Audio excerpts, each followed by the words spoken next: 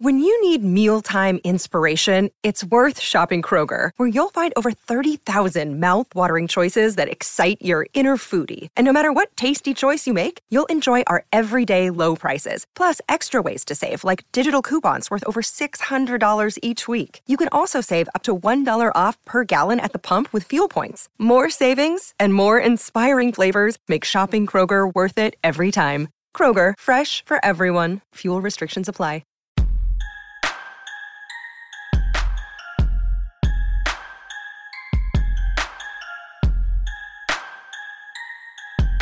Hey everybody, it's Dan, and this is our Wednesday edition of the Orange and Brown Talk podcast. Mary Kay Cabin and I are going to recap what happened today in Berea, and we really focus on some of the news that came out before the Browns hit the practice field, like Baker Mayfield not starting in the preseason opener in Jacksonville, some guys that are hurt, and the Browns might want to get back on the field soon to really start getting ready for Kansas City. And also Kevin Stefanski calling the plays. Oh, and we talk a little bit about Wyatt Teller at the end as well. Now, if you're not a Football Insider subscriber, you got to get signed up. It's cleveland.com/Browns, the blue banner at the top of the page to become a tech subscriber. Get a daily newsletter delivered to your inbox every single day, which is what the word daily means, and access to those exclusive stories at cleveland.com/Browns. All right, here we go. Our Wednesday Orange and Brown Talk podcast. And here we go on our Wednesday recap of Browns training camp. And we are not going to focus too much on practice today because there was plenty to talk about that happened before practice. And the first thing is Baker Mayfield will not start in Jacksonville in the Browns preseason opener. It's going to be Case Keenum getting the start. Kyle Aletta obviously going to play as well. Now, I guess it's not really like earth-shattering news, Mary Kay, that Baker Mayfield is not going to start, but it does give us an idea of something that Kevin Stefanski has been pretty coy about, how he's going to approach this preseason.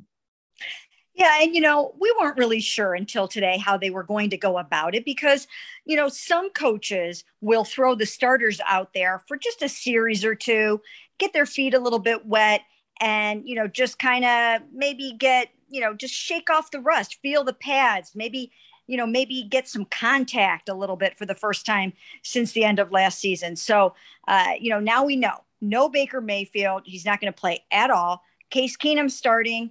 I think it's a good move. I really do. I don't think the starters need to be involved in this game. I think you will see very, very few starters play. I think you're mostly going to see the backups, and I actually think it's a good strategy. They don't need this. They found out last year that they really don't need to actually play in the preseason to have a successful year. So right now, the goal for this team is to get to that Kansas City game as healthy as possible. And this is one way to try to do that. Yeah, and we'll get to that. I mean, they're having trouble doing that right now. So we'll certainly get to the injuries they're dealing with. But yeah, I mean, especially with a 17-game schedule and any more in the NFL, it's just so much about that first month of the season is kind of getting your sea legs and getting things figured out.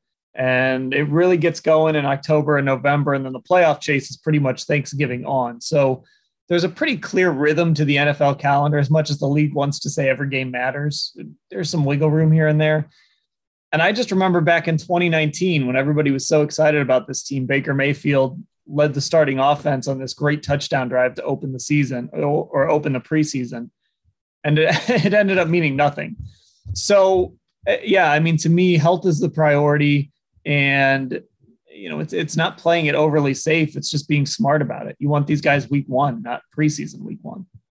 Absolutely 100%. And we already knew that there were, as you mentioned, a number of guys injured. So even heading into this game, we knew that we weren't going to see Odell Beckham Jr. play in this game. Dave Njoku returned to practice today, but he's been banged up on the offensive side of the ball. On the defensive side of the ball, there are a ton of injuries right now. So this just was not a game conducive to throwing a bunch of starters out there and, letting them get their feet wet. So, I like the approach. Part of it could be the fact that they are so banged up and, the strategy may have changed as they moved along, but it just doesn't make sense right now. I mean, we've talked to over the years, you and I have talked to Odell Beckham Jr. He never wants to play in another preseason game. And I wouldn't be surprised if he doesn't play in any of these three. I'm sure there'll be a time where maybe they'll throw Baker out there for a couple of series here and there, but it's not like the olden days where they would throw guys out there for the dress rehearsal game and have them play 3/4 of a football game. It's just not worth the injury risk. Yeah, so I'm going to throw some names out here as we kind of go through, and I'm curious what you think, if maybe certain guys maybe should play, if you'd like to see them play. So we're going to skip kind of the biggest names, obviously, but I guess I'm thinking on the offensive line, 4 of those 5 guys, probably good to go. Would it be beneficial at all to a guy like Jedrick Wills to be out there? You know what? I don't know if it would be if the rest of his guys are not there with him. I think that, as we all know and talk about all the time, an offensive line, they have to work together in sync. I don't know if it would be that useful to throw him out there if he were, just kind of out there by himself. He's getting really good work in training camp, better work against Myles Garrett and Jadeveon Clowney than he's going to get in any preseason game this whole entire season. So for that reason, I would keep him out too, because he's getting battle tested every single day in practice. On the defensive side, I'm trying to think. So you're probably not going to play any of the D linemen, at least the starters. In the linebacking core, I mean, this is probably where we would definitely see an Owusu-Koramoah. So it'll really, I guess the defensive side is where it gets interesting, because you almost have to play the rookies at least a little bit. JOK, Greg Newsome, you'd almost have to get those guys out on the field. Yeah, I think so. I could see those guys playing some. Plus, on the defensive side of the ball, there are so many guys banged up and injured that you're going to have to play somebody. Somebody's going to have to go out there and get through this game. So, yeah, I can imagine that they will throw Greg out there a little bit, as you mentioned, JOK. Now, the thing with JOK is they're still sort of ramping him up because he missed the whole entire first 5 days of training camp. It still seems like he's working his way back in. Now, part of that is the fact that Mack Wilson is currently the starting weak side linebacker. So, those backup reps can be hard to come by sometimes. So we haven't seen a ton of JOK, but yeah, this is a game where he might have an opportunity to kind of get his feet wet a little bit. Trevor Lawrence probably won't play either, right? I mean, I don't know. I know we don't really know that yet, but yeah, I would imagine that you're going to see a ton of backups. So the point is, if you were going to tune in to try to see Jadeveon Clowney and Odell Beckham Jr. and Baker Mayfield, this is not the night for that. I'm going to search around and see if we've gotten any news on Trevor Lawrence. It wouldn't surprise me because he's a rookie if he started, but I don't see any updates as of right now as to whether he's actually going to play or not on Saturday. Mack Wilson, you brought him up, and I think that's an interesting name. I mean, is that a guy that maybe you look at and say, I kind of want to see what he can do in a football game, even if it is just a preseason game? You know what? I mean, I suppose so, but if he's considered to be a starter right now, right, and they're not going to be playing the starters, then they won't play him. They won't play him. If they are starting with their second team guys, then Mack's not going to be out there. You're going to see JOK out there. And that spot actually is a spot that has been a little challenged because you have Mack and he's been doing really well. Then you have JOK and he missed all that time. And you've got Tony Fields, who is not going to be back anytime soon. And he plays weak side linebacker as well. So it's been a position where you haven't been able to roll guys through there the way they wanted to. Okay, that's enough preseason talk. Let's talk Kevin Stefanski. He confirmed today that he was going to call plays this year. There was maybe some suspicion that he might let Alex Van Pelt call plays. I know you've thrown out that possibility at times here on this podcast, and it certainly wouldn't have surprised me if he made that choice.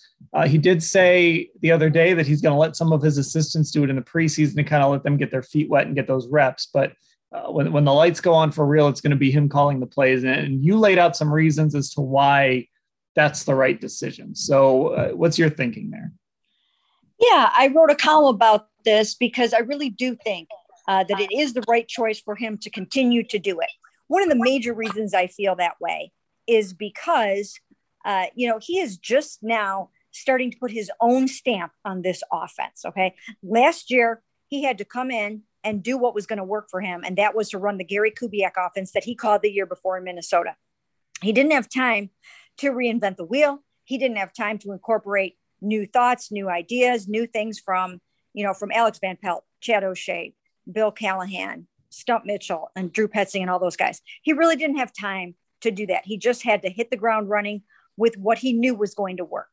Well, that's not who he is. I've been saying this for a long time on this podcast. We cannot paint Kevin Stefanski into the Gary Kubiak corner. Do not do it, because you will be mad at yourself when you find out that that's not who he is. He has had so many offensive influences in his career. He's had some good defensive influences too, including a Leslie Frazier, Mike Zimmer, whatnot. But just from an offensive standpoint, starting back with, Brad Childress, and then moving on to a number of other guys, ending up with, a Norv Turner, Pat Shurmur. He's got a lot in his arsenal, and he could possibly be, I made the point that, you never know. He's so young. He's only called 35 games. He could be a creative play caller in the mold of an Andy Reid, and you just don't know. So you don't want to give that up before you actually find out at some point in your career that you don't want to do it anymore. And maybe that'll be never, but it certainly shouldn't be now. And it doesn't mean that Alex Van Pelt is not capable, because he is. I think Alex Van Pelt is head coach material someday. I really do. Just in talking to him, in seeing him coach, in hearing people talk about him, he feels like head coach material to me. But I think Kevin's doing the right thing. They collaborate on it anyways. And Alex Van Pelt can get sort of the practice and the experience doing it by collaborating like that. And if he's good enough, and I think he is, they'll find him. Teams will find him, even if he's not the number one play caller.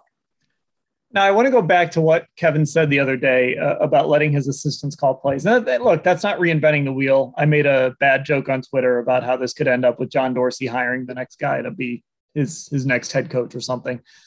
But I do like that Kevin is doing this, right? We all do remember, all jokes aside, Todd Haley let Freddie Kitchens do it. Freddie Kitchens ended up being the offensive coordinator halfway through that season. So it's not something new, but I do think it's an important thing to know, because the reality is this is a good football team. If you're really good, you're going to lose coaches. Like Alex Van Pelt can go be a head coach someday. Malik Jackson, when I talked to him back in June, I think it was, said he wants to help Joe Woods become a head coach. He wants his defense to be really good and help Joe Woods become a head coach. Like, that's a good thing. That means your team is really good. And I think Kevin Stefanski understands that, like, okay, I've got to have the next guy ready to go, whether that's a Drew Petzing or somebody else on his staff. I've got to have that next guy ready to go, so that if I say to him, hey, I want you to be my OC, he's at least worn that headset and called the plays before. So I actually think, again, all jokes aside, I do think this is a good forward-thinking approach by Kevin Stefanski, who understands that with success comes turnover, but it's the good kind of turnover. Yes, absolutely. 100%. You're very, very right about that. And the number one coach that I've seen do this, starting way back from when I covered him in Cleveland, was Bill Belichick. Bill Belichick always has a couple of guys waiting in the wings to step into that job. And he lost coach after coach after coach over the years. And he just had, it was really the next man up mentality on the coaching staff with Bill Belichick. And they never missed a beat. And those coaches are so good. That's why I always sing the praises of Chad O'Shea, because he comes from that New England Patriots system where they just really develop those coaches and get them ready to go when their time comes. So that's one thing. And then the other thing is that people groomed Kevin Stefanski along the way to continue to move up. It was a coach development program that he was on. And he wants to do that for his coaches, and he's going to bring them along. We've heard him say, even with the Callie Brownson, that, she has head coach potential, and he's going to do whatever it takes to let her try out, coach. She's coaching the running backs right now. She was coaching the receivers at one point last year. But it's just that whole coach development thing. And he knows how to reach back and pull other people up, because that was what was done for him. So that's the corollary to it. Right. And the other thing too, it's not just coordinator to head coach. It's, it's guys who going from position coach to coordinator, even someplace else. And again, fans don't want to see people leave, but that's actually a good thing because coaches are going to understand, hey, if I go work for Kevin Stefanski, I can get that job I've been wanting forever. So you're going to continue to bring in young talent. You're going to be able to continue to bring in guys who want to work for you and want to be a part of what you're doing. If you're showing, hey, you come to Cleveland, I'm going to turn you into coordinator. I'm going to turn you into a head coach. You're going to get that job and that paycheck that you got into this business for. Yeah, absolutely. 100%. And I think the thing that he may have grappled with a little bit was whether or not he should let Alex do it so he could really help get him in that pipeline and get people thinking about him as a head coaching candidate. But as I mentioned before, if you're good enough at your job, there is a route or a path by which you can do that. But that may have been, one of the things that Kevin thought about was, should he try a little harder to help Alex move ahead in his career and sort of give back in that way. But I think Alex is good enough that people will come and find him. If they have a great year this year, and I mentioned this in my column, Aaron Rodgers has praised Alex Van Pelt. And, if you've got that on your resume and then you helped turn around the career of Baker Mayfield and picked him up off the mat and got him playing the way that you did last year, people are going to notice that and they're going to come and find that because they're going to want some of that for themselves.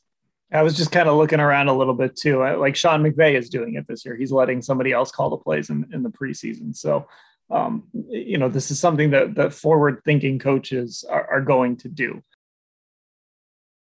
Hey, it's Dan, and before we get back to the podcast, let me tell you about our virtual Orange and Brown season kickoff event taking place on Wednesday, September 1st from 6:30 to 8 o'clock p.m.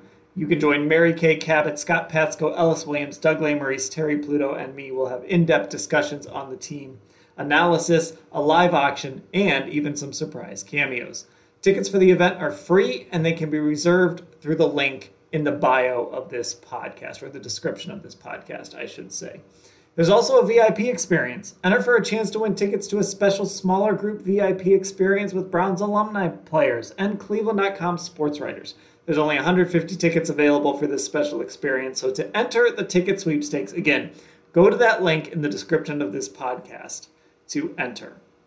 Again, that's our Orange and Brown virtual season kickoff event on Wednesday, September 1st from 6:30 to 8 p.m. Okay, let's talk about those injuries that I mentioned earlier. And look, it's really piling up over there on those bikes. Guys are out with hamstring injuries all over the place. A few guys just haven't been at practice. Denzel Ward is dealing with soreness.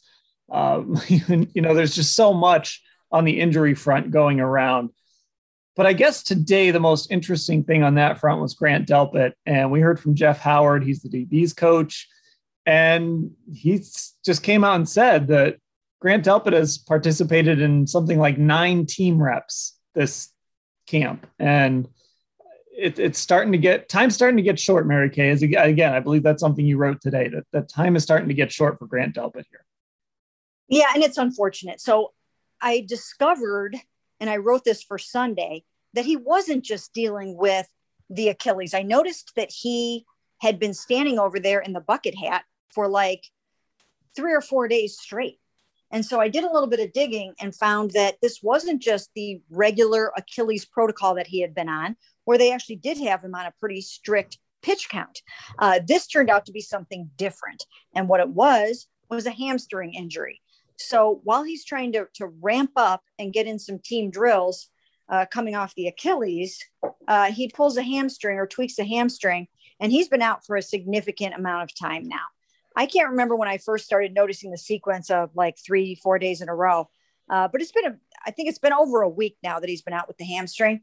And this is a significant setback for Grant, because as you just mentioned, Jeff Howard told us that he has played a total of 9 team reps. Okay.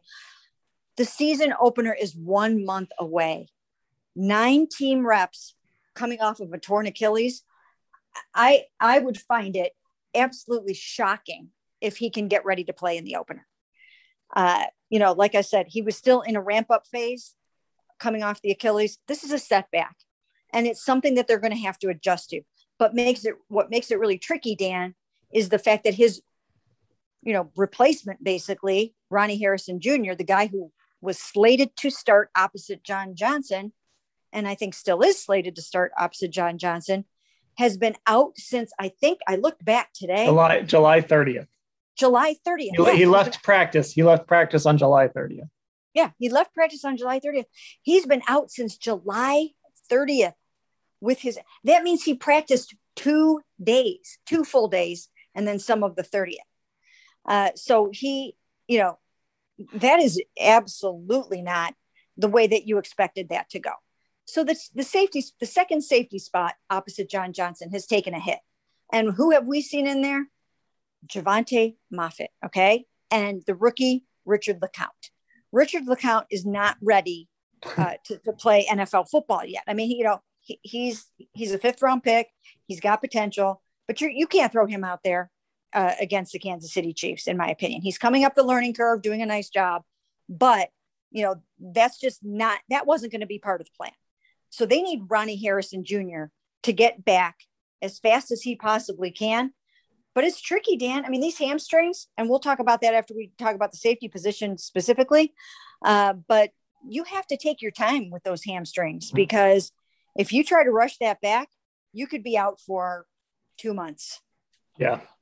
And, just to note, MJ Stewart was getting some work at safety today. So they're trying some things out there as they kind of sneak down that depth chart a little bit.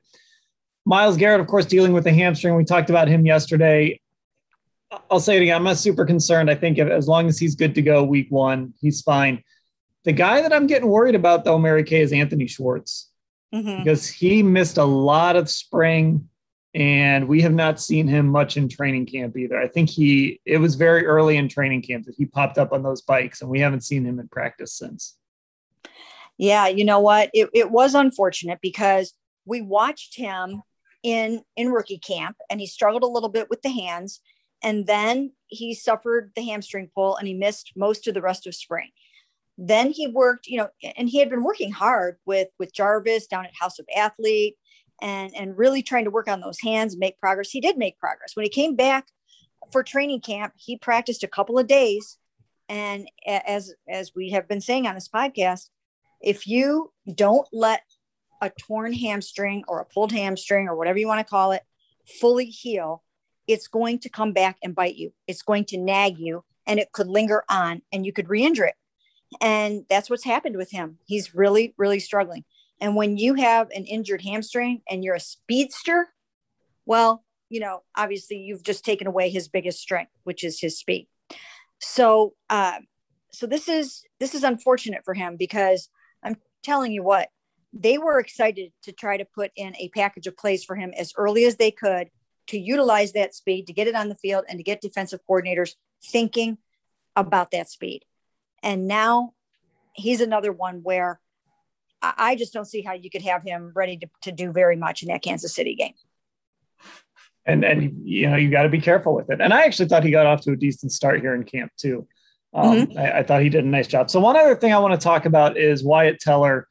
He talked to us as a group today. I had a chance to talk to him last week and wrote a story about it. And when I talked to him, I got this sense, and I got this sense again today.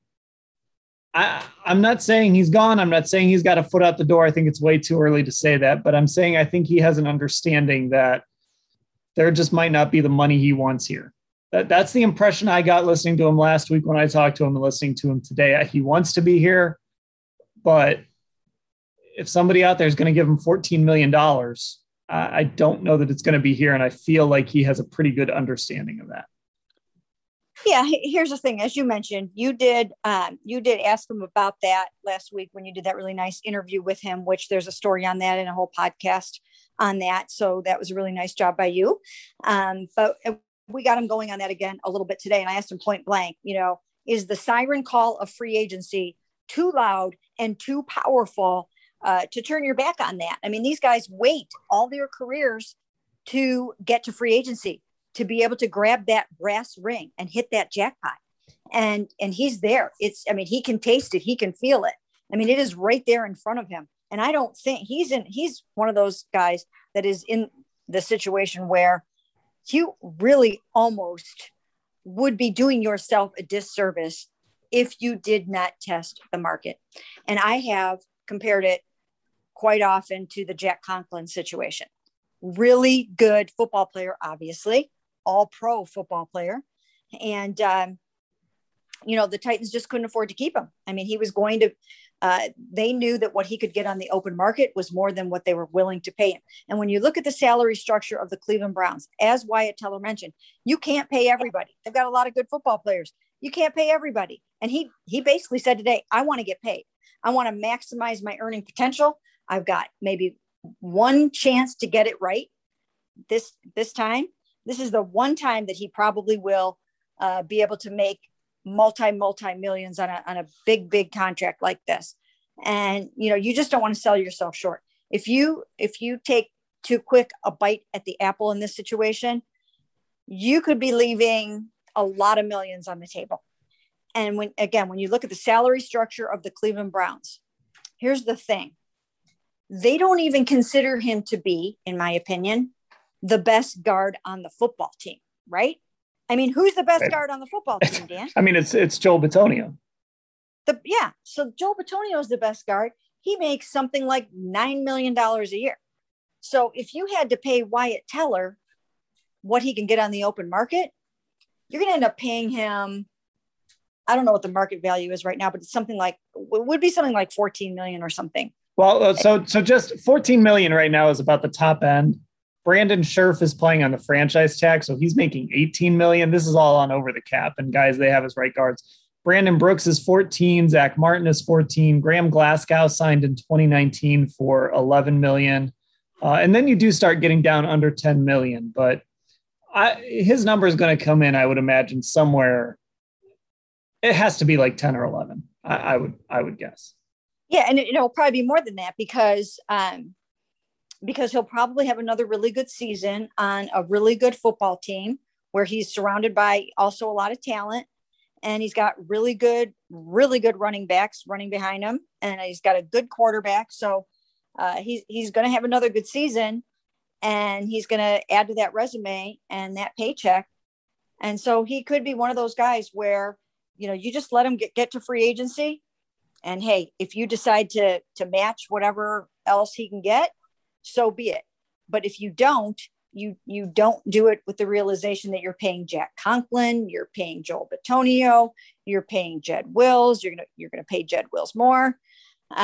So this is one of those situations like a Jack Conklin where all parties involved might just decide, you know what, let's let his price get set on the open market, and then we go from there. That's what I mean, I'm sure they're talking. I'm sure they've talked to his agent and they've had these discussions, but it just seems to me that would make the most sense. That's what I would do. I would not sell myself short in this situation.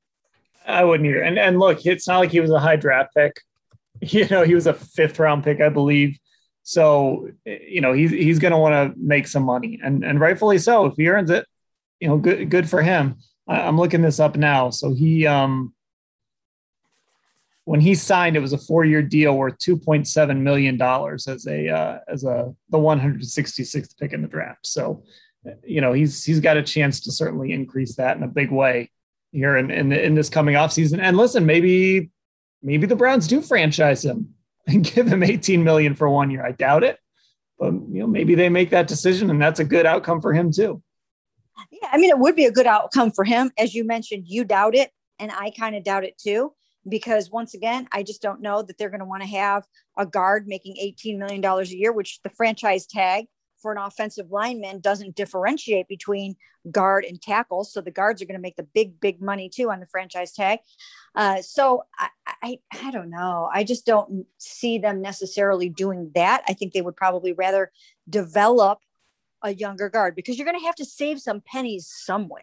I mean, you can't pay everybody double-digit millions, and they're going to have their big paydays coming up. Pretty soon, you're actually going to have to start paying the big cap numbers to Miles and to Denzel and to Baker and to Nick. And so, yeah, this is one where I think we've thought this all along, that if they had to let one kind of test the market and test the waters, it would be him. Okay. I think we covered everything here today from Berea. So that'll do it for this edition of the Orange and Brown Talk podcast. We will be back on Thursday, recapping everything that happens in Berea on day 13 of training camp, I believe it is. So Mary Kay, I will talk to you then. Sounds good.